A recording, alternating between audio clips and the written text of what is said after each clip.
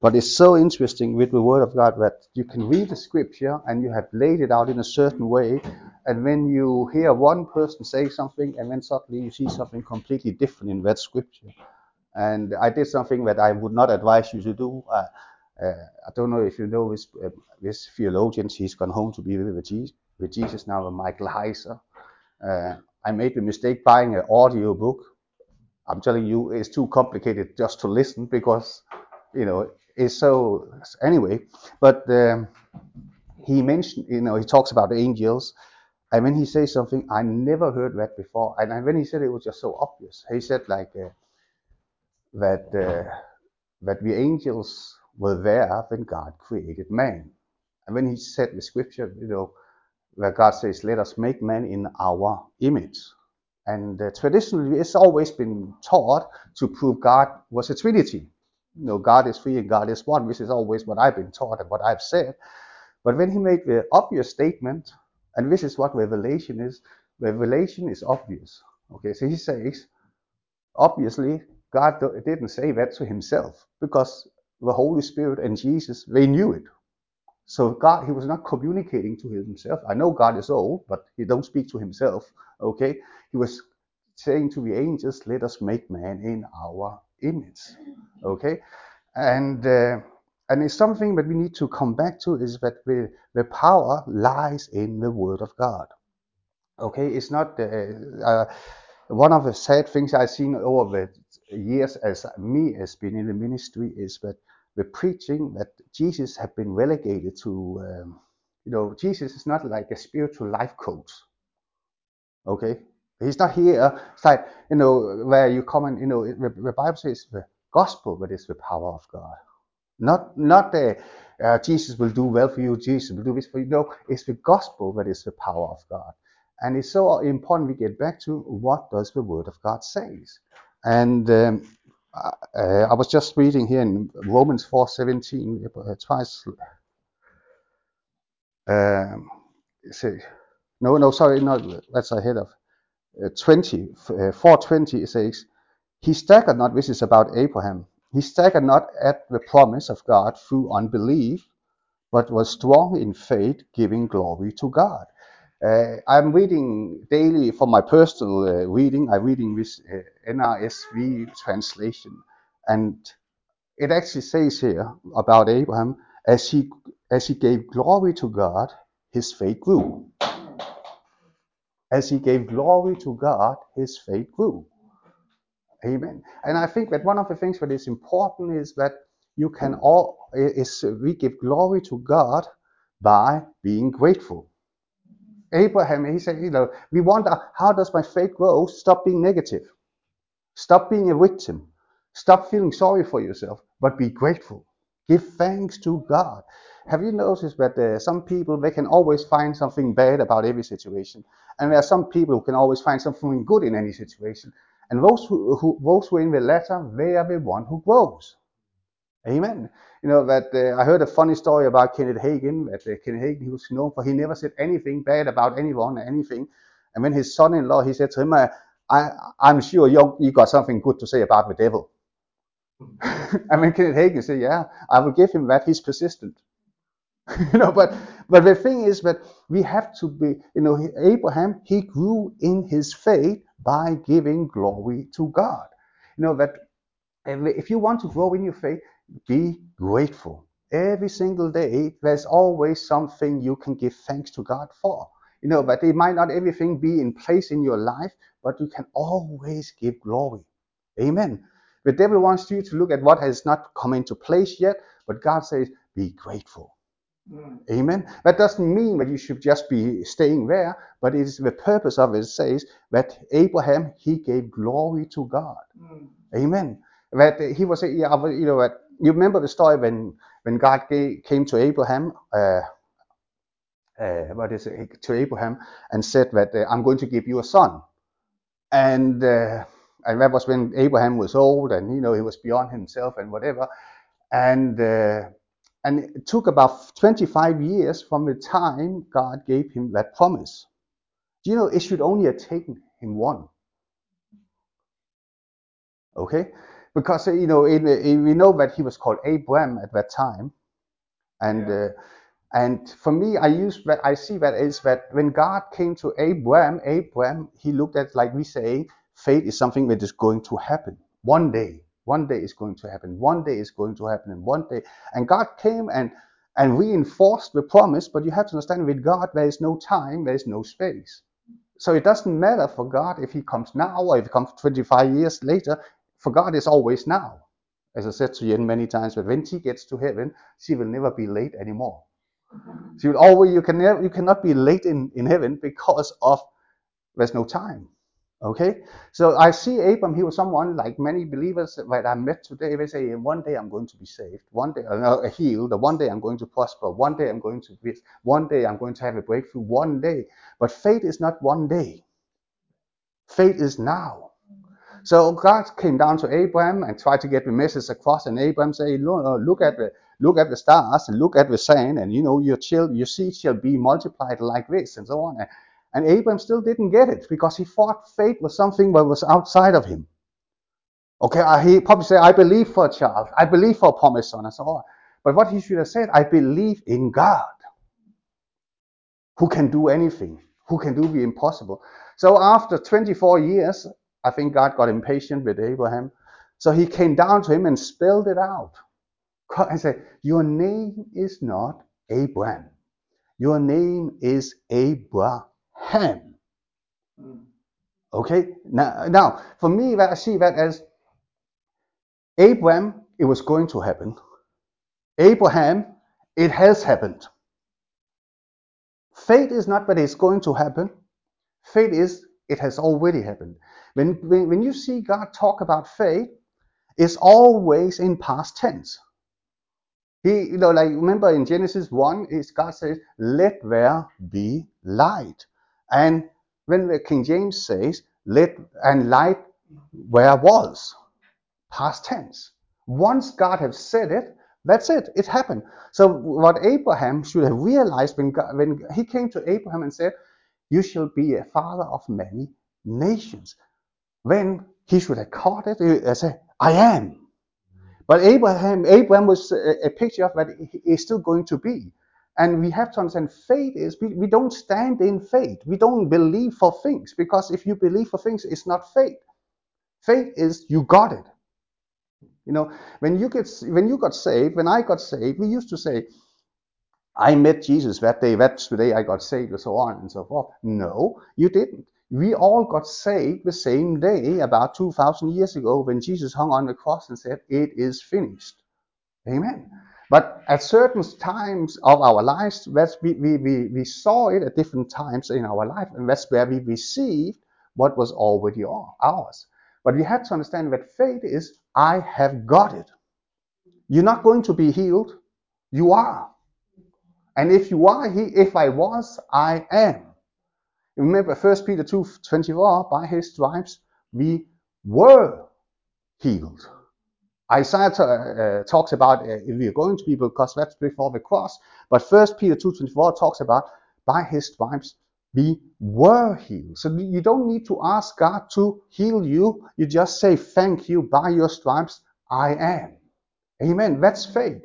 And actually when God says to when God comes to Abraham, let me read from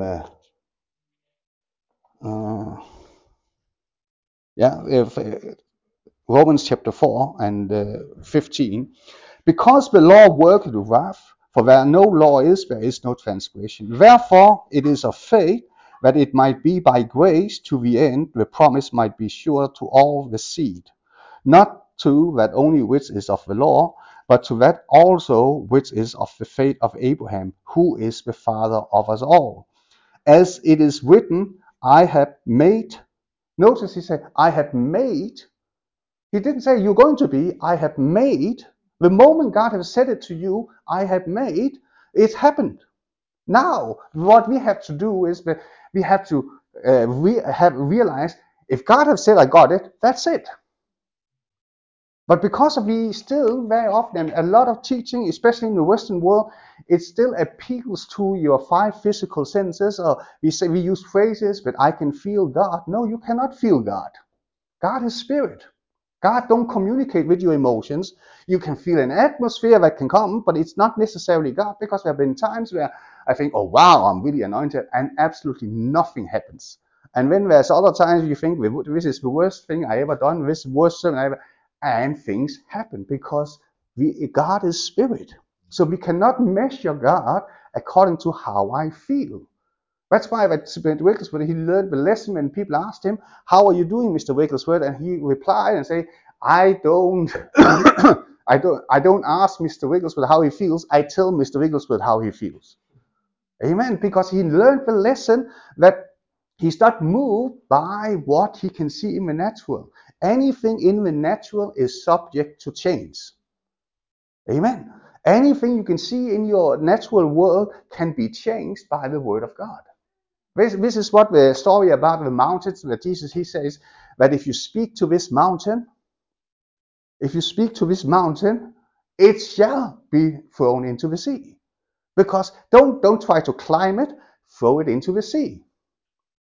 This is what faith is.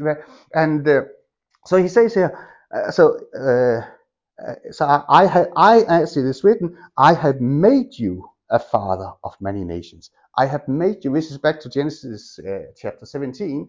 But when God comes down, when God got fed up and said, "Now your name is Abraham," and what did He say? And within a year, isn't it wonderful? When we struggle to grasp it, God cuts it out so we cannot misunderstand it. Within a year, you will have a child. Okay? When Abraham realized, I'm not going to be, I am. It took only maximum 3 months before Sarah conceived, or where the spiritual promise became manifested in the natural. What was the difference? He moved away from I'm going to have to I got it. Amen. It's the same, but we have probably all experienced when we have done something that we shouldn't have done, and we ask God to forgive us.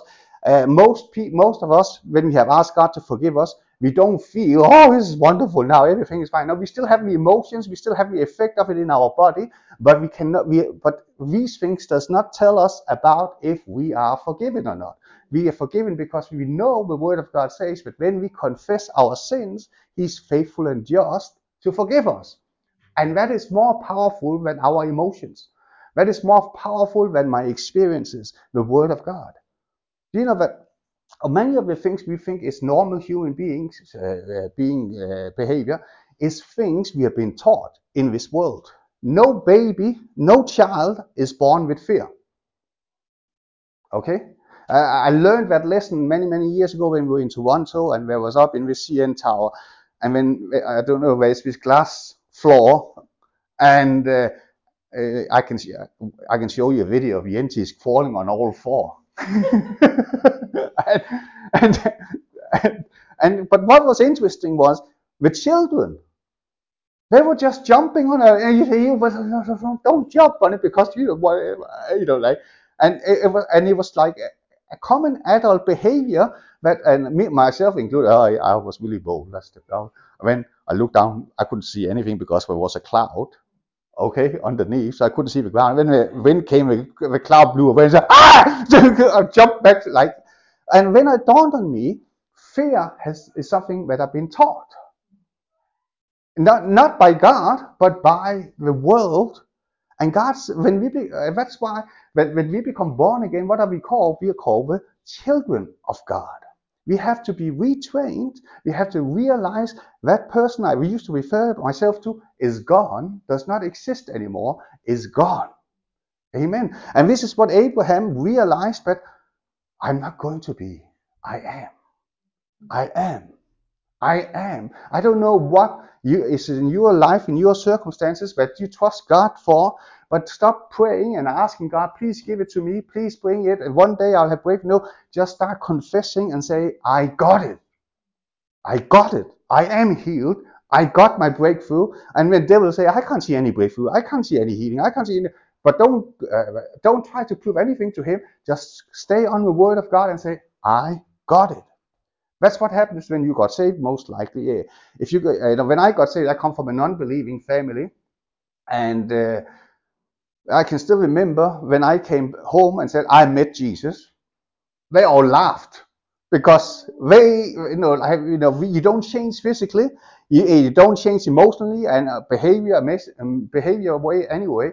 And I said to him, I met Jesus, and they all laughed and said, you're not met Jesus, you're not a Christian, are you one of these Bible bashers now? All the things. But the thing is, in the natural, you couldn't see it, but in my heart, how did what was in my heart become so that it was seen in the natural? It was because I held on to say, I am a Christian. It was my confession and my action that manifested what was in my heart, now started manifesting in my world. And that's the same principle, the same thing with healing. That when someone had prayed for you, or you have asked Jesus that I received my healing, you might feel something different, something whatever, but don't go by that. Go by, I have received. I don't ask my body if it's healed. I tell my body, you are healed. Amen. This is what faith is. But faith, and it's so important what you say. It is so vital that faith comes by hearing, and hearing by the word of God. And the Bible says also that when we believe in our heart and confesses with our mouth, you shall be saved. And the same word saved, the same word in Greek, is the same word for healing. So the way you receive your healing is the same way you receive your salvation. So if you receive your salvation, now you already know how to be healed. But it's the same thing in any area of your life. If you need a financial breakthrough, if you need to prosper, whatever area it is, it's the same simple thing. Believe in your heart and confess it with your mouth.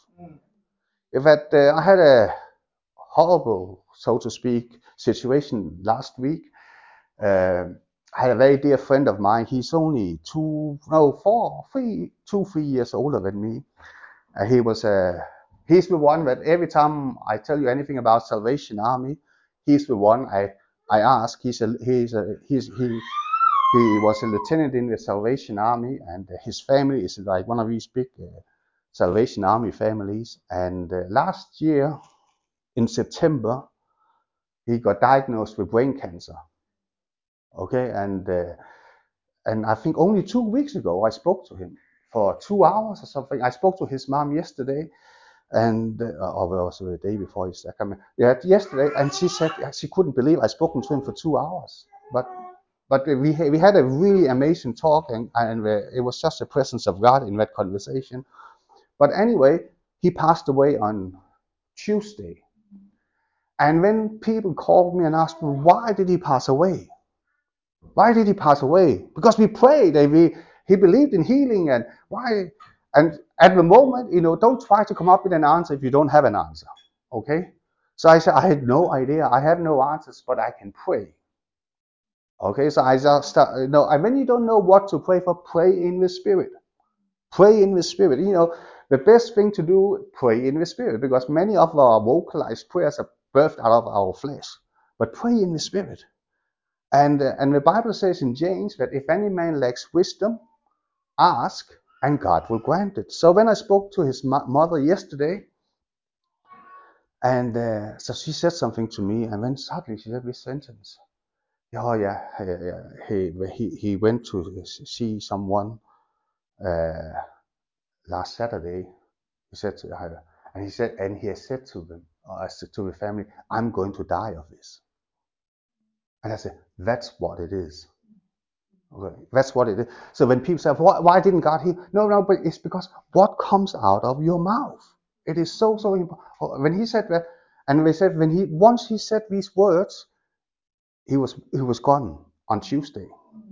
Okay, it doesn't mean that he's not going to heaven. Of course, he goes to heaven and so on, because of this life here isn't just a short term. But sometimes people say, yeah, but we prayed. No, you cannot pray against someone else's will. Really, what he was saying, he said, I'm ready. Amen. I'm ready. You don't need to be 120, 130, 140 years old or whatever. No, when you have done what you're supposed to do, you know, I'm ready. Okay? And you can pray for healing all you want to, but if that person is ready, it's not going to work. Prayer does not manipulate people. I know that we are called to reign in life, but it doesn't say we are here to reign over people. Okay? And that's where it's so important that we start teaching people now, when you are healthy and strong, that God wants to heal. It's too late to start learning about healing when you are ill. Okay? It's like the parallel you learn in Sunday school about the house built on sand and the house built on the rock. It's difficult to start building when the storm comes.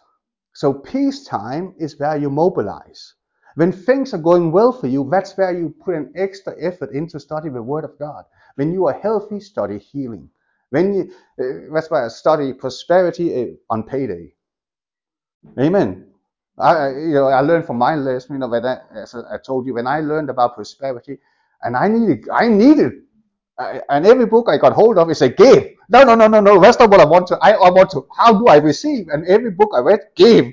Okay, that was really tough to learn that. Have you tried? I now try to reading healing scriptures, standing healing, learning about healing when I'm ill. It's very difficult, but it should be stored up on the inside of you. Amen. So he said, even God who no, so he said, I have made you a father of many nations. So notice past tense. Past tense. I have made you. But it took Abraham so many years to see it.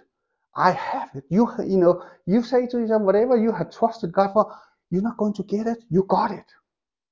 Learn the lesson from the late Pastor Yonggi Cho, where he became famous in South Korea about that he was the preacher who was pregnant with a bicycle table and a chair, office chair.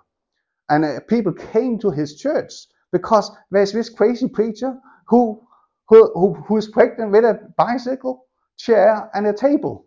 And they came and, can we see it? I said, yeah, you can see it. Where is it? It's in here.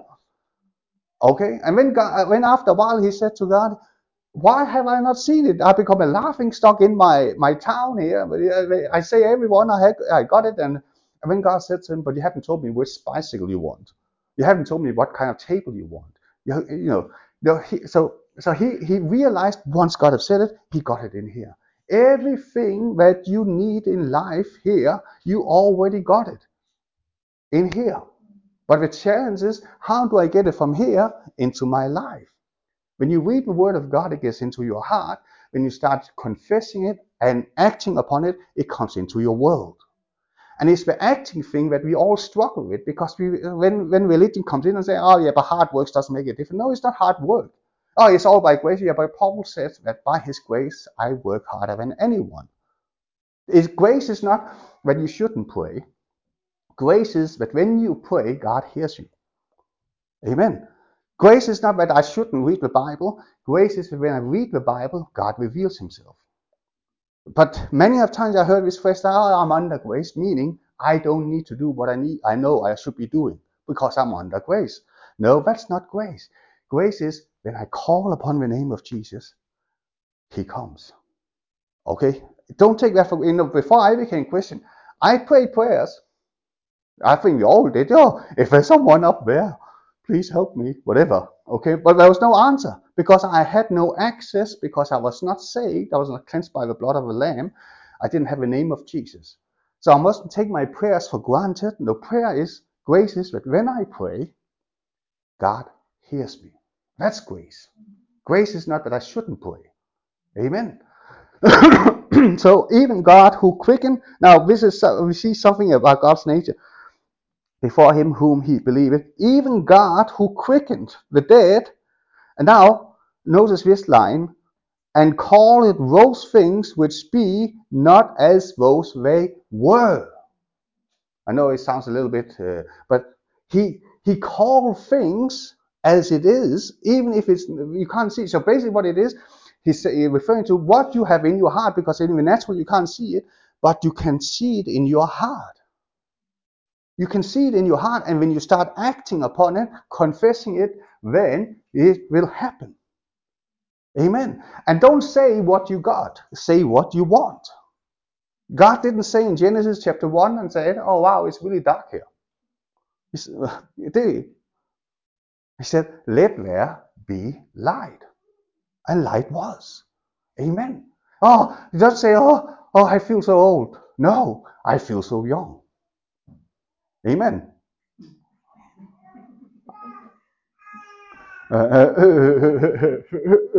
Amen.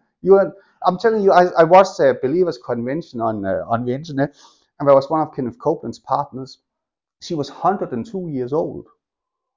No medicine or no medication at all, clear in her mind, faculties, and so on. She was supposed to share, and as he's really a Christian, what she was just supposed to share a little bit. She carried on for 20 minutes, okay? And but she said, I just trust Jesus. Amen. I just trust Jesus. I just trust Jesus. And she was not just trusting. It's not as what can I say? It's not a passive thing. Trusting is that I'm acting upon the word of God. When we waiting, when you are waiting on the Lord, in the Lord, you have to compare, you have to see it more as that you are serving, like a waitress in a restaurant. That's how you wait. Waiting is not passive. Faith is not passive. Do you understand? It's not a philosophy. It's not a theology. It's a relationship. So when I'm waiting upon God, then that means I do the word of God. That's why. So, can you imagine you go to a restaurant and the waitress, she say, hey, I'm waiting. Hey, I'm not supposed to. I'm the waitress. I'm waiting. Okay, no. So that's how we wait in the Lord. That we act. So we are basically servicing. So we are doing the word of God. When you see something in the word of God, as I said to you lately, that it's better for you to read one verse in the Bible and doing it than reading 4 chapters and doing nothing apart from putting it in your notebook. Oh, that was interesting. No, better to read one verse and acting upon it than reading 4 chapters and do nothing else. Say, oh, now I've done my part today. Okay? Faith can be seen. Faith can be seen. Faith is not a passive thing. No, in our world, the Hellenistic world, and we learn that we use phrases like God sees. We are using scriptures like God sees the heart. No. If you have the right heart, it will birth action. Okay. We use phrases. It's the thought that counts. Okay. Even children knows that doesn't work. Do you try that at Christmas? Oh, I would really like to buy you this, that, and the other. Where is it? Oh, before it's in my heart. I really want it. No. They want to see the substance. Amen. So you say, even God who quickened the dead and called those things which be not as though they were. See again, past tense. Past tense. It's not, I'm not going to get it. I got it. Amen. I am prosperous. I am healed. I am strong. I am healthy. I am more than a conqueror. I can do all things through Christ who strengthens me. And even if you feel completely opposite, don't let that come out of your mouth. Amen. Don't be defined by what the devil tells you. Don't be defined by how the devil manipulates your circumstances. No, be defined by this is what the word of God says. And if the word says it, that's it. I don't care if I feel pain. If the Bible says I'm healed, so I will confess I am healed. Amen. It's so important. But the devil, it's nothing new. This is the devil wants you to define your faith through your circumstances. Remember when Jesus got tempted, if you are the Son of God, make these stones into bread. So he wants to define that he's the Son of God by doing something in the natural. But how did Jesus define himself? By the word of God. What did he say? It is written. It is written. It is written. So if you feel pain in your body, if you have a symptom in your body, you can just say, just like Jesus, it is written, by his stripes I have been healed. When he said, oh, doesn't it hurt? Yeah, maybe, yeah, it does hurt a little bit, yeah. Oh, did someone pray for you? Yeah, I did pray for you. Have you got it? Not yet. I stand in faith. But no, when you're already on his playground and you will lose every time you're fighting his fight in the natural. Stay in the spirit. Amen. You can do all things through Christ who strengthens you. So, don't need to tell the devil you're worried. You can say, God will perfect that which concerns me. Amen. And as I said to you, none of us can remember what we were worried about last year. Can you remember?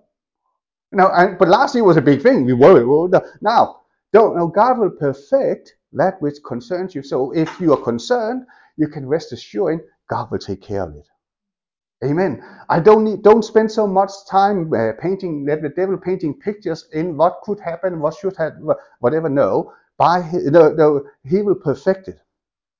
Cast his cares upon him. Why? Because he cares. Because he cares. Don't worry about how it's going to happen. That's not your responsibility. Your responsibility is just trusting him. Have faith in him. Have faith in him. Mark 11:22. Let's go there. This is something I come back to lately over and over again. And if you like me, no. Anyway, so Mark 11:22. And Jesus answering said unto them, have faith in God. Have faith in God. Don't have faith for things. We don't have faith for healing. We have faith in God, who is the healer. We don't have faith for prosperity. We have faith in God, who is the provider. We don't have faith for anything apart from faith in Him. And as I said, I prefer to use the word trust, because faith becomes some kind of theoretical thing in our culture, but because it's like, I believe God. No, because many of the people I met, if for example say, do you believe in healing? And they say yes. So I ask them, so why don't you pray for the sick? No. What we really are saying, what faith has been boiled down to in our culture is that if I agree with the Bible, many of these people I met, they agree when we say they have faith about healing. They agree when the Bible talks about healing. They agree when the Bible talks about, but that's not faith. That's knowledge. Faith is I see it, I do it. Okay. The thing is that trust. So that's where trust is a far better word. And I said, the same thing when it comes to obedience. When I was a Christian, the obedient word has become such a negative word. I remember I was in a church once and I said, today we're going to talk about obedience, and everyone bowed their head. Because obedience is such a negative word. Because many of us hear something about God is going to make me do something that I don't want to do, but I do it anyway because or else he'll smack me or something like that. That's not obedience. No, trust. Trust describes it better. When Matthew was 7, 8 years old, we stayed with a family in Brande, and he was a farmer. He had this big tractor, and it was really, really big. You had to take a ladder to climb up into it, and so on. And when Matthew, he's never seen such a big vehicle before. And when my friend, he said, "Oh, Matthew, do you want to drive it?" Oh, Matthew said, "Oh yeah, oh yeah." And so he climbed up with my friend up into the tractor, and he sat with him, and when my friend said to Matthew, okay, just do exactly what I tell you to do. And as long as he did what he was told to do, he could do what my friend could do. That's obedience. As long as you do what God says you should do, you can do what God can do. That's obedience. Or a better word, trust. Why did Matthew trust him? No, obey him because he trusted him. Not because he was scared of him, but because he trusted him. And the same thing, you're not obedient to God because you're scared of him. You're obedient to God because you trust him. And when you trust him, and when you do what God says you should do, you can do what God can do. Amen. That's why we're living by faith and not by sight. We're living by faith, not by understanding. Because if we're living by our understanding, God is limited by what we can do. But if we live by trust in Him, we can do what He can do. Do you see that? When we trust Him and we do what He says, we can do what He can do. Amen. But if we have to understand it, if we don't trust, if we don't trust Him, then God is limited by what we can do. That's why that, as I told you, that I used to preach something like, and I thought it was really, really clever, really, really smart, really. Uh, where I say, when God speaks to you, He will speak to you in a way you understand. Oh, that sounds really, really nice. But that's complete rubbish. God doesn't speak to you in a way that you understand. You have to find out what God is saying. Because as I said, if God speaks to you in a way that you understand, now He can speak one word to me, He can speak one word to you, and one word to a third, and we hear three different things. Okay? But because of when God speaks, and all three of us, we have a responsibility to find out what God is saying, and when we do, we hear the same word. Amen. You know, right, when Jesus, in one of his most powerful sermons, he lost his whole church. Unless you eat my flesh and drink my blood. I mean, we're all whoop, gone. I mean, he spoke to the Pope. Are you leaving too? And the Pope said, we have nowhere else to go, meaning he had been thinking about it too. They didn't understand what he was saying, but they had to find out. Okay, when you read the Word of God, don't just assume that what you're reading is this is what God is saying. Spend time with the Holy Spirit. Spend time seeing what is it that it is. Any marriage is like you learn. You say something, and when you counsel a marriage couple, and then say, "Yeah, but you said that. Yeah, but that's not what I meant." Okay, because we hear according to who we are in the natural. No, you know we have to hear. We have to when God speaks, we have to find out who is He. So when you know Him, now you understand what He's saying. But if I'm approaching God from my perspective, now I relegated God to become Danish, or my culture, or my experience, or my failures, my lack, my shortcomings, and that's not what God intended. He wants to lift me up to His level. He doesn't want to come down to our level. He did that through Jesus, so that Jesus, what is he saying about salvation? Jesus became the lowest of the lowest. Why? So that he could lift us up. As I said, this is the difference between Islam, Hinduism, Buddha, and whatever. That Jesus, we don't even start a discussion about comparing, oh, I believe in Islam, I believe in Jesus. No. Christianity is not in the same category. It's like comparing ice creams with stones or whatever. It's not the same. Because what they call religions are there for man to please their God. The Muslims, they have to pray a certain amount of times a day. The Buddhists, they do their thing. And it's all to please God. Christianity or Jesus, believing in Jesus, is but not that man should please God. Jesus did that for us. So instead of us lifting up God, our God lifts us up. That's the difference. He lifts us up. Basically, in religion, man has to die for their God.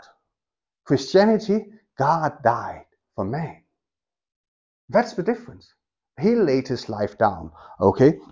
So, but say, have faith in God, for verily, and again remember, that's not a disciple. I think it was in Canada, in one of the Filipinos. Asked, can you name the disciples? Say, Peter, John, and verily. So verily, yeah. Jesus really loves verily. Why? How do you know? Because he keeps speaking to verily. Verily, verily. Okay. Anyway, so it's not a disciple's name. Amen. That was what did you learn? There was no disciple called verily. Okay. Anyway, for verily I say unto you, see, it's easy to find. For verily I say unto you, that whosoever shall say, now notice, whosoever. It's not the Pope alone. It's not the anointed minister. It's not the pastor, the bishop, or whatever title you can find. It's say whosoever. And this is so wonderful with Jesus. He is always inclusive. He said, whosoever. You can include you. If you say whosoever, you could basically write me in your Bible. You can do it. You don't need to have a 5 years theological course or do all sorts of things before you can do it. They say whosoever. But whosoever shall say, now notice the word say, for that whosoever, don't let the mountain speak to you. You speak to the mountain. Somewhere there used to be the phrase when I was a young believer. We used to say this thing: "Don't let the devil, don't let the problem tell you how big it is. Tell your problem how big your God is." I don't know if it's true, but I read it in a book. It was a funny story that there was a Filipino woman. That was before I even knew there was somewhat Filipino or whatever. And that there was a big naval base in the Philippines, and there was a Filipino woman who seen this verse, and there was this mountain that really obstructed her view. So she saw this verse, and she spoke to that mountain, "Be removed." And when a while later, the U.S. Navy came and straightened it down because they had to. It was in the way of the one way. Amen. For whosoever, she just called whosoever. Are you whosoever? Yes, you are. You are whosoever. So we established that Jesus is speaking to you here. Amen. Not just to the Pope. Whosoever. Be that who's actually not good because now I use me because when I call the Ukrainians, uh, they always address me, "Hello, Pope." So now when we hear this podcast, now they why I keep talking about something. I'm not talking about myself. It was I called Peter the Pope. Okay.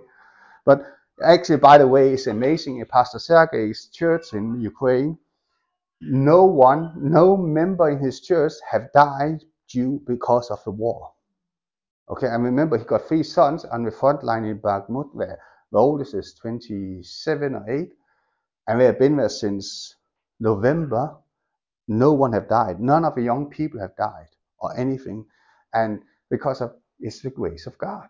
God protects. Amen. That whatever circumstances you are in, God can protect you. Oh, no, sorry, God will protect you. You are protected. No weapon formed against you shall prosper. Believe it. It's not just a nice comfort blanket phrase. No, it's faith. Amen. God, we have to understand we need to get beyond this victimhood where we always, we are not on the defensive side. We are supposed to possess the land. I told you so many times about this thing, and I will say it again, that when Jesus said to Peter, "And the gates of hell shall not prevail."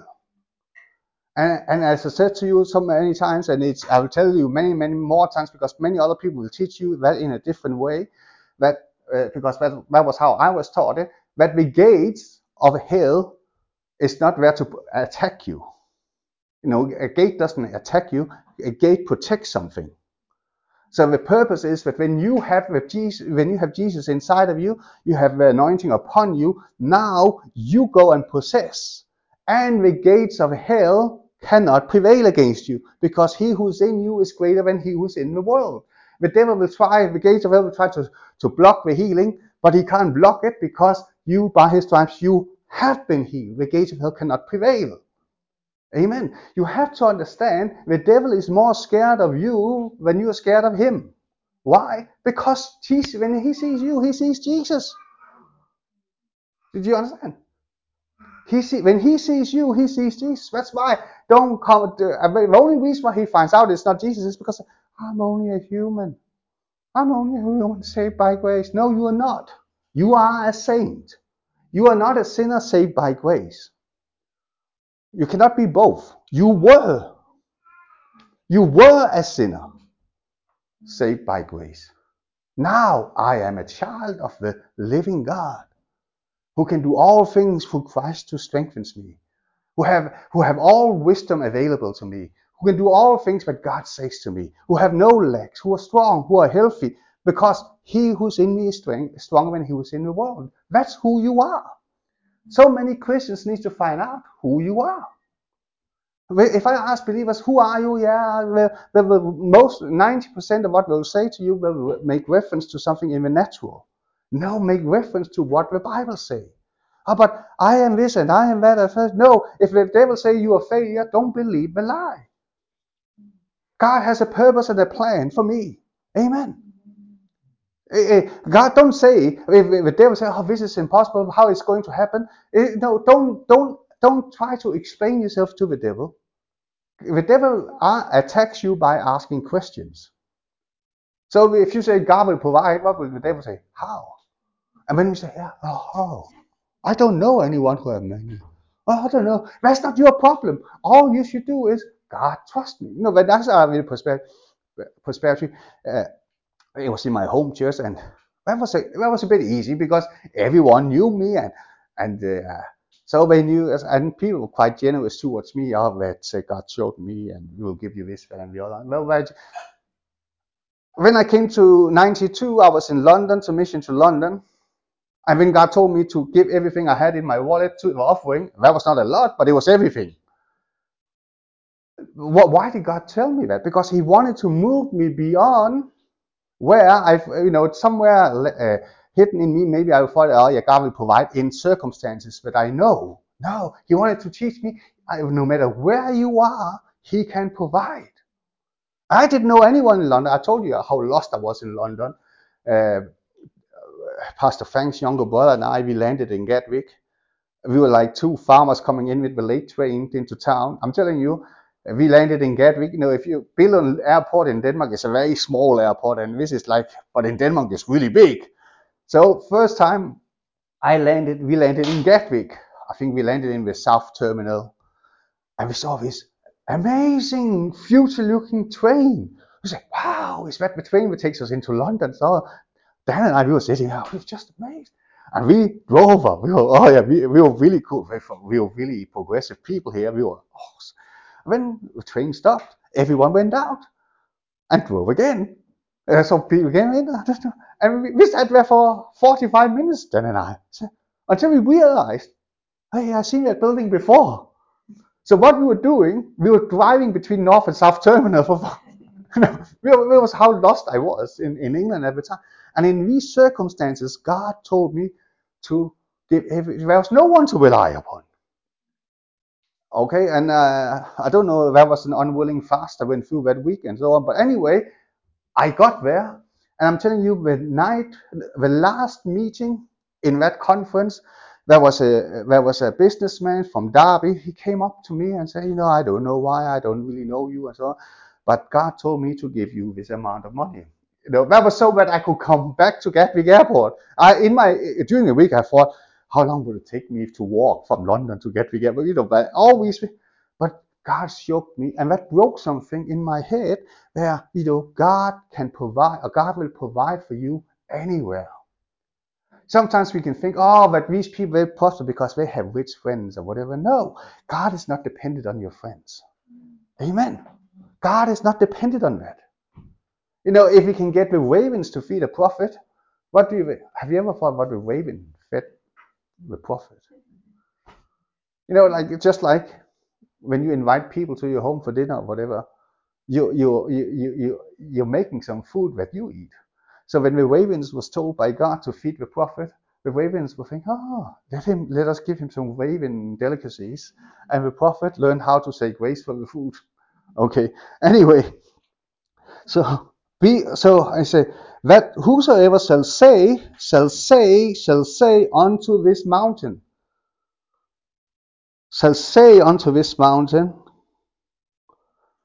and shall not be thou removed, and be thou cast into the sea, and shall not doubt in his heart, but shall believe. Now notice this is important here. But shall believe that those things which he say shall come to pass. Those things he say shall come to pass. If you believe that your word, someone has said to me, "Oh, that doesn't work." Yeah, I say, yes, it does. You just proven it doesn't work. Because he said it doesn't work, it doesn't work. Okay? But if you believe that whatsoever you say, but shall believe that those things which he says shall come to pass. I told you of my friend many times, Klaus, that when he was a converted hippie, converted drug addict, and so on, and he had nothing, and he always kept saying, "One day I'm going to be a millionaire. I'm going to be a millionaire." He hadn't heard my teaching that I'm teaching today, but God. And one day he got a letter from a solicitor, asked him into to the office, and uh, and it turned out that his grandfather was Arne Jacobsen. I don't know if you know who Arne Jacobsen is. He's a very famous designer, Danish. If you know, remember the egg chair? It's Arne Jacobsen who designed it. That's his granddad. And so the will, they found out when the will has to be shared, Klaus was one of his grandchildren. So Klaus said to me, he walked in with nothing, came out with 1 million. Amen. He got what he said. If you keep saying I'm stupid, you are stupid. Amen. Stupid. I'm so stupid. Stupid. If you say you're stupid. It's as easy to say I'm bright. Amen. We find it easy to say I can't do it. It's just as easy to say that's easy. You know, but Joshua and Caleb, what did they say when they saw the land? So we take it as a piece of cake. They didn't know how. They knew that God will back them up. If God has said it's their land, that's it. If God has said this is yours, that's it. It doesn't matter. No demon in hell can stop you. We sometimes give the devil too much credit. The most precious thing is your salvation. Remember, there's a story about the man who is that is possessed by so many legions of demons. Even that legions of demons could not stop him from worshiping Jesus. Amen. That's how powerful we don't. Oh, no. The legions of demons could not stop the man worshiping Jesus. Something that I just got to think about. That the next time you can read that as your homework. Next time you see him, because one of the things he was naked, but later on he was dressed. Where did we get the dress from? Did Jesus say, Peter, take your clothes off and give it to this man? No, he didn't. Jesus already had provision. He already, there is no lack and no need. Wherever you are, he has already provided. Amen. It is anyway. So, but shall believe that those things which he says shall come to pass. That's why watch your words. Speak what it is that you want, not what you have. Don't say, "Oh, I'm so depressed and I'm so lonely. I'm so what No, speak what you want, and the Bible say, if you believe what you say, it will come to pass. Amen. I'm more than a conqueror. I am strong in Christ. I do not lack wisdom. I can do all things with Christ who strengthens me. I'm saved. I'm redeemed. I'm forgiven. Have you noticed the devil is really good at remembering your past and reminding you of your past? Now, you speak your future. I am the redeemed. I am the saved. I am the forgiven. I am the righteousness of God. Amen. As you know, someone says, when devil speaks to you about your past, you tell him about his future. Amen. Don't just let the devil speak to you like that. So you can see, before we were called Christians, Christianity used to be called the Great Confession. Actually, that's why we become, when we got the name, they are Christians, that was not because they liked us.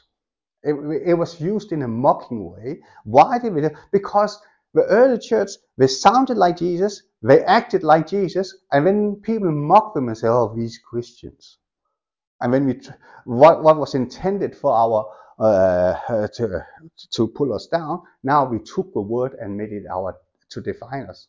That's how the Muslim, no, sorry, not the Muslim, the Methodist church. When John Wesley was called a Methodist, that was not because they, oh, you are amazing, John Wesley. No, it was because John Wesley and Charles Wesley and George Whitefield and this guy in the Holy Club, they were methodical in taking communion. They were methodical in reading the Word of God. They were methodical in confessing their sins. And when people looked at, oh, these Methodists. But when he took it, and instead, the mud that the world threw at him, he took it and made it a badge of honor. Amen. Because he was not defined by what the world said. He was not defined by his circumstances. He was defined only by what does the Bible say. You can do anything that the Bible says that you can do. Amen. You can do anything that the Bible says that you can do. Don't let this world limit you. This world is a limited world. Anything that has value in this world is valued upon lack. Okay?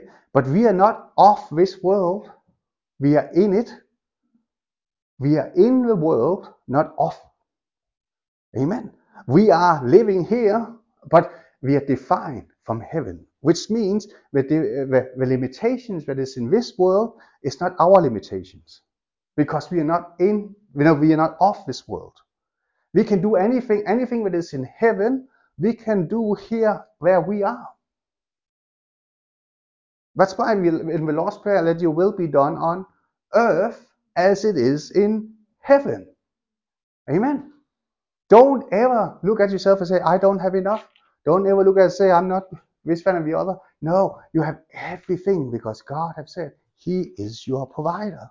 And we are very often like Gideon, as I said to our generation is like Gideon. We thinking, oh, I'm a nobody. I'm just a little sinner. I'm this, that, and the other. That's it. And this is the image that Gideon had painted of himself. And he told himself so many times, so he believed it. But when you carry on in the story, Gideon was not the poorest. When he sacrificed, when he finally got around to do what God asked him to do, they sacrificed the cows, which were only for wealthy people. But not only that, he didn't even do it himself. He got his servants to do it. And yet he painted a picture of himself where I'm a nobody. And I'm telling you, this is where, you imagine you got Jesus in you. Just if you meditate 5 minutes a day, just realizing I got Jesus in me. But because it's been polluted, because of we say things like "Come, Lord Jesus," okay? So it feeds for understanding it, but He's not here. So with Jesus, He comes and He goes. So we have to do something to please Him for Him to come. No, He is with you permanently. That's why you are the temple of the Holy Spirit. What is the temple of the Holy? What is the temple of the Holy Spirit? That's where the Holy Spirit dwells. You're not the holiday home. A holiday home you visit every now and then. No, the temple you stay permanently. So you have to realize the Holy Spirit dwells with you permanently. You don't need to do all sorts of religious exercise for Him to come. He's here. Speak to Him as your friend. Speak to Him as your advocate, your strengthener, your helper. Ask Him. Ask Him. Ask Him. He's here all the time. You don't need to get Pastor David to sing a worship song for Him to come. He's with you 24/7. Amen. I heard a funny testimony. There was a person. she always had trouble waking up in the morning. And when it dawned on her, the Holy Spirit never sleeps. And He's in me. So she starts saying, Holy Spirit, I need to be up 6:30. Can you wake me up? And she never needed an alarm again. Amen. That shows someone who realized I have that kind of relationship. This is a relationship you should have with Jesus. Not just like a religious relationship where, oh, come and do my religious duties. So no. He wants to walk with you 24/7. It should be like that when people look at you, they can see something is upon you. Not your good behavior. Of course, you should behave well. Not because you're nice, because you should be nice, but there is something supernatural over you. I was in a supermarket the other day when my neighbor, a Jewish neighbor, came. Just out of nowhere. And so it turned out that her father had been diagnosed with brain cancer also. And and he was 80 something. And I said, in the middle of a supermarket, at the entrance. No, so just I did. She came, Kurt. I said, my dad, he said, could you do your thing,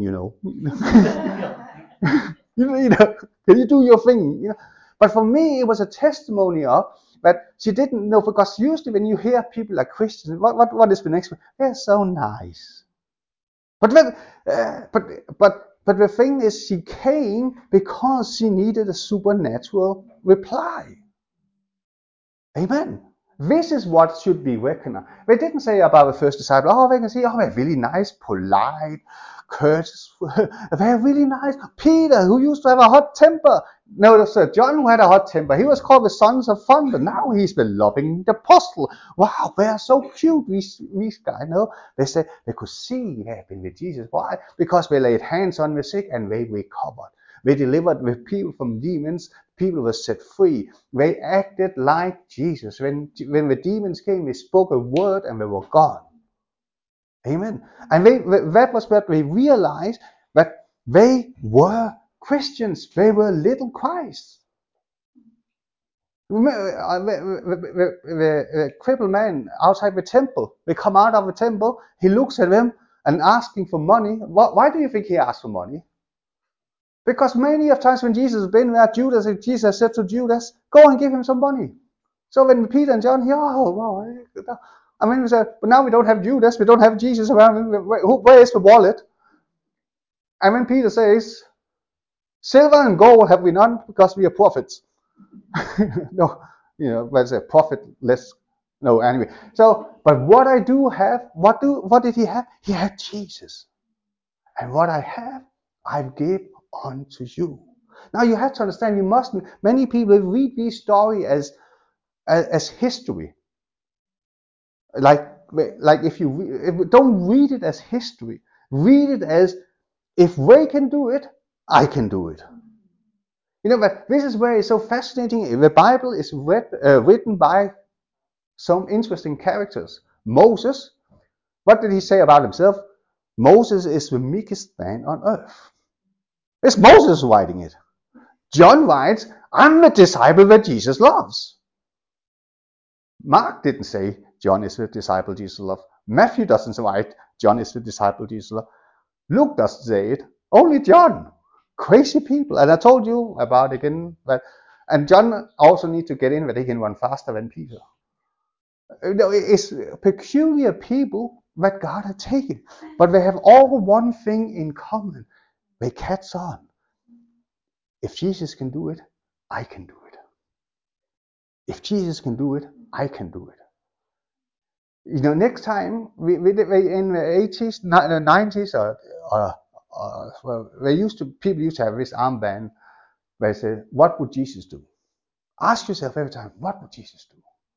What would Jesus do? When you elect, just let the first thought be, not be, I'm elect. No, what would Jesus do? Okay? Prayer is not when you're complaining to God. Prayer is when you say, thank you, Jesus. Thank you, thank you, thank you. You are my provider. Thank you, Jesus. You led me so far and you're not going to stop now, because you are faithful to complete it. Okay? And it works in every single area. Focus upon, what does the Bible say? What does the Bible say? The circumstances will shout to you, will scream at you. No, go to the Bible. Speak to the mountain. Speak to the illness. Speak to the symptom. Speak to your bills. I have a friend, this woman who came to my birthday, who was singing in the evening. And when she was young, we all thought she was crazy. And until that we were students, so she lined all her bills up, and we get a little grant we got money from the government to study in Denmark, but the bills came up. I was there. She said, "Be paid in Jesus' name. Be paid in Jesus." I was just saying, crazy woman. Be paid in Jesus' name. I said, I'm going to pay for her future husband, Jacob here, poor guy. If you have to live with such a crazy woman, be paid in Jesus' name. Be paid in Jesus' name. I thought, crazy woman. Until she told me, they're all paid. Oh, how did you do that? Now she was not crazy anymore. Now she was anointed. What did she do? She spoke to the mountain, and she believed whatsoever she says will happen. Now, it's very important with this thing. Don't try Jesus.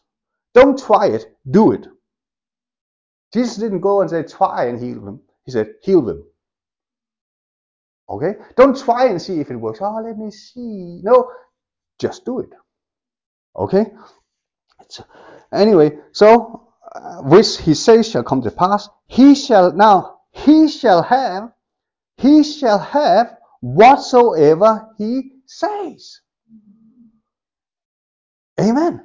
He shall have whatsoever he says. He shall have whatsoever he says. You know that, and you see it works. How many times have I not told you I'm 25? It works. Well, what happened here? God opened their eyes. No.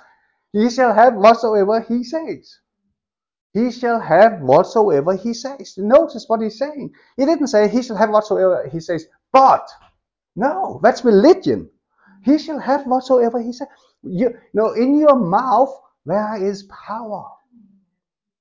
Your words brings your spiritual reality into your natural reality.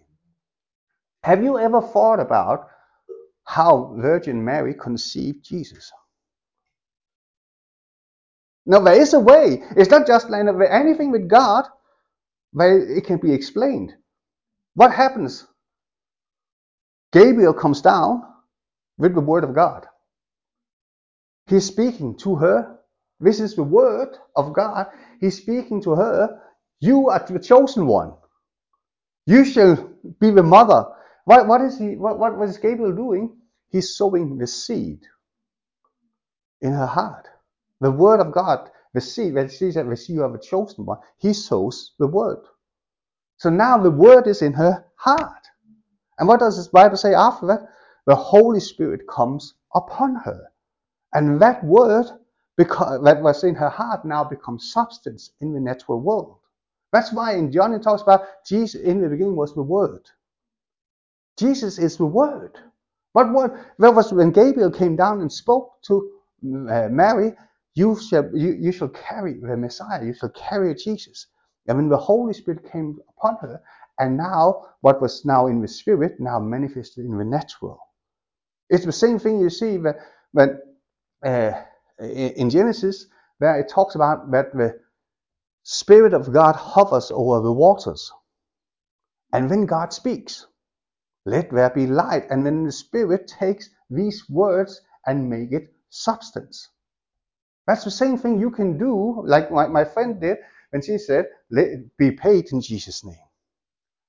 She knew the scripture, Philippians 4:19, that for my God to supply all my need according to his riches.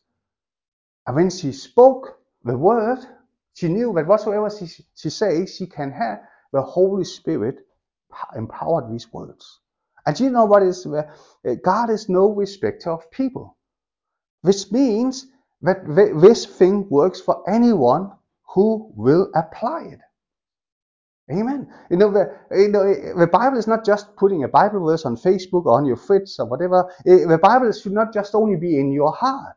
It's a good beginning, but it should be in your life. It should be in your life. If you go into world history, you find that most inventions that is made in the world come from Christians. Okay? Why? Because we're walking with the divine spirit. They knew someone was greater. He was not just a life coach. He was not something, a comfort blanket.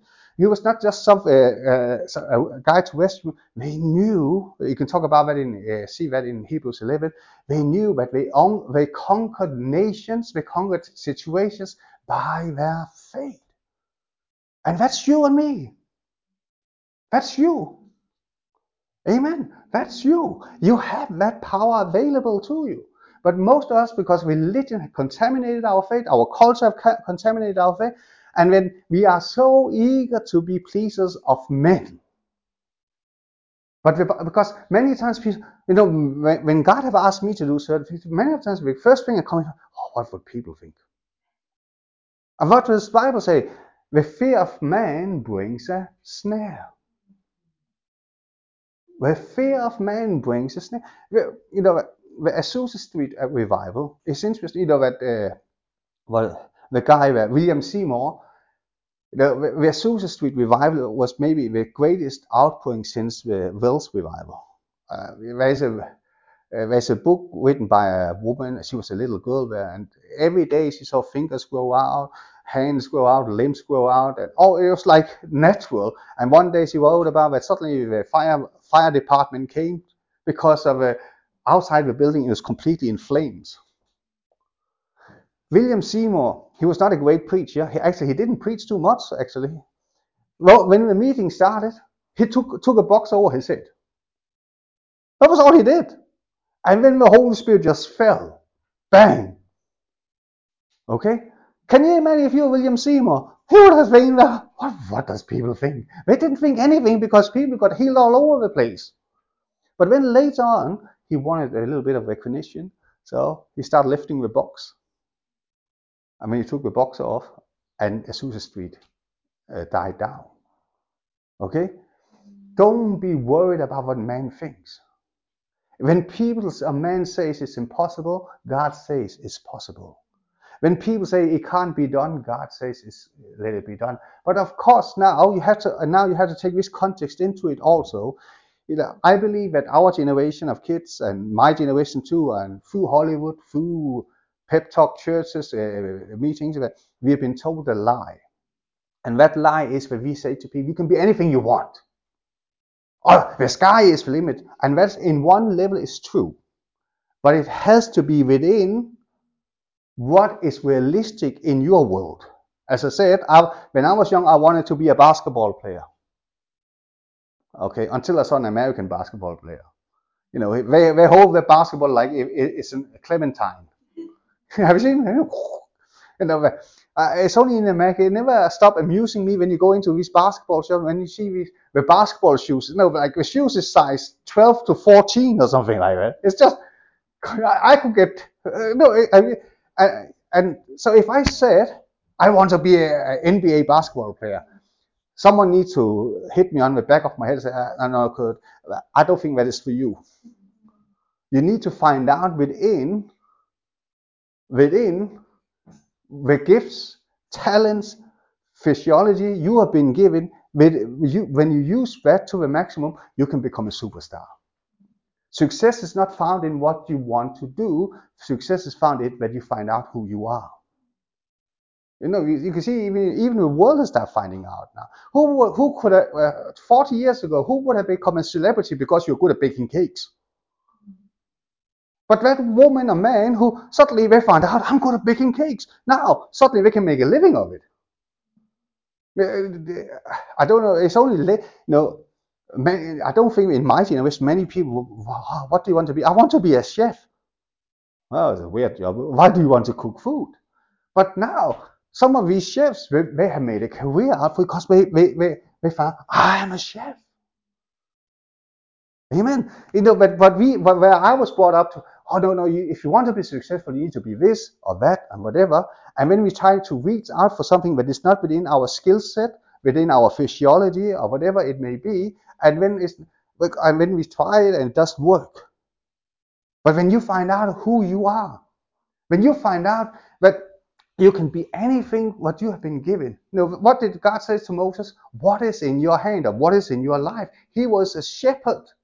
That was not a really exciting, prestigious job. And yet he became the shepherd of the whole of Israel. Amen. He could have said, I want to be Pharaoh. No, he didn't. I want to be Pharaoh. No, he was not going to be Pharaoh. He was going to be the shepherd. Not just a shepherd, but the shepherd. He knew within. When he killed the Egyptian taskmaster, I think because the way he knew at that moment he was going to deliver Israel. And he thought the only way I can deliver that is by showing force like Pharaoh did. And that's why he had to go for a desert journey for for 40 years before he came back and learned the lesson. Okay. Anyway, but he learned. And the same with you. That's why don't compare yourself with others. Compare yourself with yourself. That's why that we as Christians, we can rejoice when someone else has a breakthrough. Do you know that when you get a breakthrough, it's much easier for me to get a breakthrough? This is how the world works. When in Olympic Games 1988 in Seoul, when Ben Johnson, he was the first, I think, first guy. Okay, I know he was doped, but that he ran 100 meters below 10 seconds. That was the first time it ever happened. That was like a magic thing. You know what? Ever since then, because it was not a physical barrier, it was a mental barrier. And suddenly now, if you want to just to be in the final in a 100-meter sprint, you had to go below 10 seconds. But suddenly, once one person had broken through, now suddenly everyone else saw it can be done. So when you have a breakthrough, I don't need to be jealous because I can see, wow, it can be done. If God can do it for you, He can definitely do it for me. No, but if you see someone prosper, you can see, wow, I can prosper too. Don't be jealous. When someone get healed, don't be jealous. Wow, if they can, because there's a breakthrough.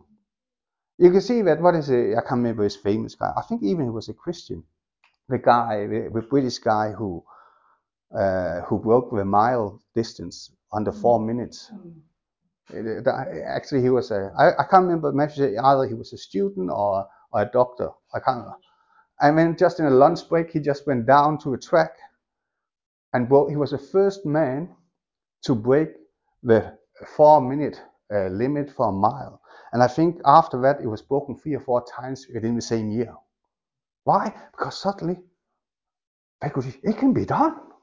It can be done. Wow, it can be done. Yeah, yeah, it can be done. Was that Jesus or Google?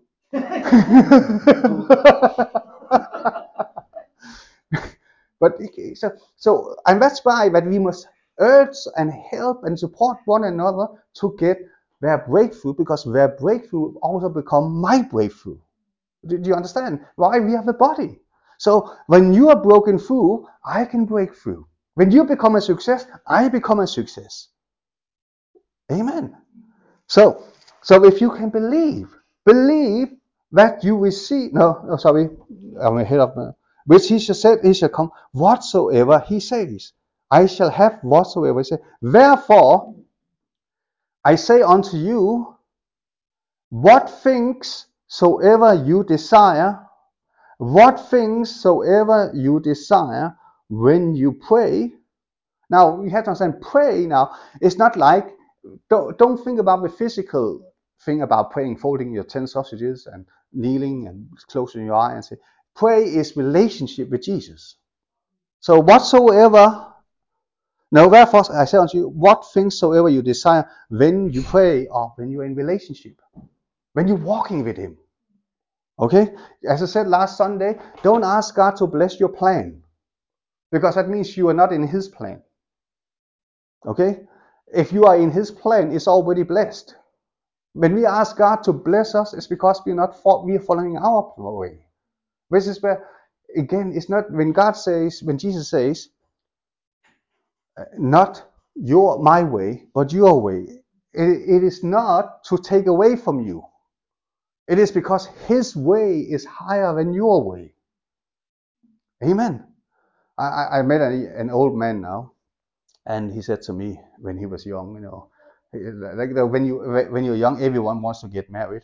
And he said, when he was young, he said, oh, every youth group he prayed, is that going to be my wife? Is that going to be my wife? He said every conference he went to, he was seeking.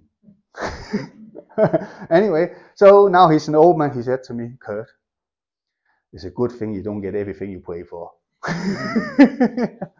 so so anyway, you can interpret that in whatever way you want that yourself. Okay, but that's what he said to me. Okay. So therefore I say unto you, what things soever you desire when you pray, trust, believe that you receive them. No, actually, them is not in the original. It's believe that you receive. and you shall have. If you believe, you shall have. And this is where the principle, always remind yourself of this principle. How did I get saved? I believe in my heart, confesses with my mouth. Believe in my heart, confesses with my mouth. How anything, just believe in your heart. Find the scripture. What does the Bible say about the situation? Don't what does your emotion say? What does your desire say? What does the religion say? No, go to the Bible and say, what does the Bible say? What does the Bible say? I'm telling you, if God is with you, as we established He is, you are a temple of the Holy Spirit. They can strip you of everything, but they cannot stop you from prospering. You know that one of the things I love about Joseph, where he in the beginning of Joseph's life, he was an arrogant little irritating guy. Oh, God told me you are going to bow down for me. Oh, Dad and Mom. Oh, God told me you're going to bow. He had the best dress. He didn't even work. The other brothers they had to work and so on. He was really a spoiled child. Can you imagine to have a brother like that, sibling like that? And then his life went from bad to worse. He got the first one to kill him when we sold him, and you know the story. But if you read the whole story, every now and then there's a verse. But God was with him. They could throw him into the pit of prison, and he prospered. They could throw him. To be a slave, and he prospered. Wherever he went, because what is inside of you will just keep prospering if you believe it. You don't need to go there or be there and do whatever. You can prosper right where you are. Whatever the devil threw at Joseph, it couldn't stop him prospering because God was with him. They lied about him, but God prospered. I always thought about what Potiphar and his wife was thinking when Joseph he was made the prime minister of Egypt. Potiphar, is that the guy we threw in prison? Ooh, that was not good, is it? Anyway, anywhere he went, he prospered. And you know what? You got a better covenant. Joseph, when he talks about God, was when the Spirit could not dwell in man, it was on man. Okay? But you and me, in the new covenant, He does not just dwell on us, He dwells in us. Amen. He dwells in us. That's why you should be the most prosperous people in the world. Now, prosperity is not to compare. Prosperity is you should have a far better, greater dream about your life. Because God's purpose and a plan is so much greater for you. Don't be satisfied with mediocrity. Don't be satisfied with this thing, and when abusing the scripture that I should be content in all things. No. Content in all things is about your heart. Okay? But because the same person who wrote that, he also said, I'm striving forwards. Because there are more. There are more. There are more anointing. There are more. I would love to see that many more people, when I'm walking or whatever, they come to me and say, "Oh, Pastor Kurt, can you do your thing?" Amen. But but we have to be aware of that's what we carry. Don't take it for granted. Don't take it as because if you go to work next time and just spend a minute before you walk into your workplace and just be aware of the Holy Spirit dwells upon me. I'm a carrier of the Holy Spirit. I'm telling you, your whole day will be different. But many of us, because we just learned that, I'm a Christian, you are Buddhist, you are Muslim, you play golf, and you like to play this or whatever. Oh yeah, we all in whatever. We all have everyone's interest. No, you start your day. Go, just be aware of the Holy Spirit. Just be Holy Spirit upon me. You don't need to be religious or no, you can do that in your heart. And I'm telling you, the Holy Spirit will work with you that day. When I read the Word of God, I always say, Holy Spirit, help me. Because I know that without the Holy Spirit, you cannot understand it. Okay? Without the Holy Spirit, you cannot understand it. So let me just go to Genesis 17:5, and then we will finish. Okay, 17. Just to see just to prove to you what I said when God speaks to Abraham. Actually, do you know Jewish people are not allowed to say Abraham? They must only refer to him as Abraham, even in when it's why? It's just like you and I. We are not supposed to refer to our life before the cross. That's not your reference point anymore. You are not an improved version of your old self. You are brand new. You are a new creation. You're an extraterrestrial. You say, are there ETs amongst you? We are already here. Amen. And we phone home. It's only Estella who remembers the movie. 17:5 says here. So this is when God comes down to Abraham. Neither shall your name anymore be called Abram, but your name shall be Abraham. So notice what here. For a father of many nations. Now notice here. Have I made you? He didn't say, I'm going to. Have I made you? Have I made you? So when you say, oh, Jesus heals me, I say, what are you talking about? Oh, Lord, heal me. I said, what are you talking about? You're already healed. But I don't feel it. Yeah, but it's not your feelings that needs to be healed. Your feelings cannot heal you. Okay? You can feel things, and you can feel it's good for you, and it's not good for you. When you're eating 5 cookies, oh, it's really good for me. When next time you come close to the scale, you say, oh, only one person at a time. I think you should invent something like it.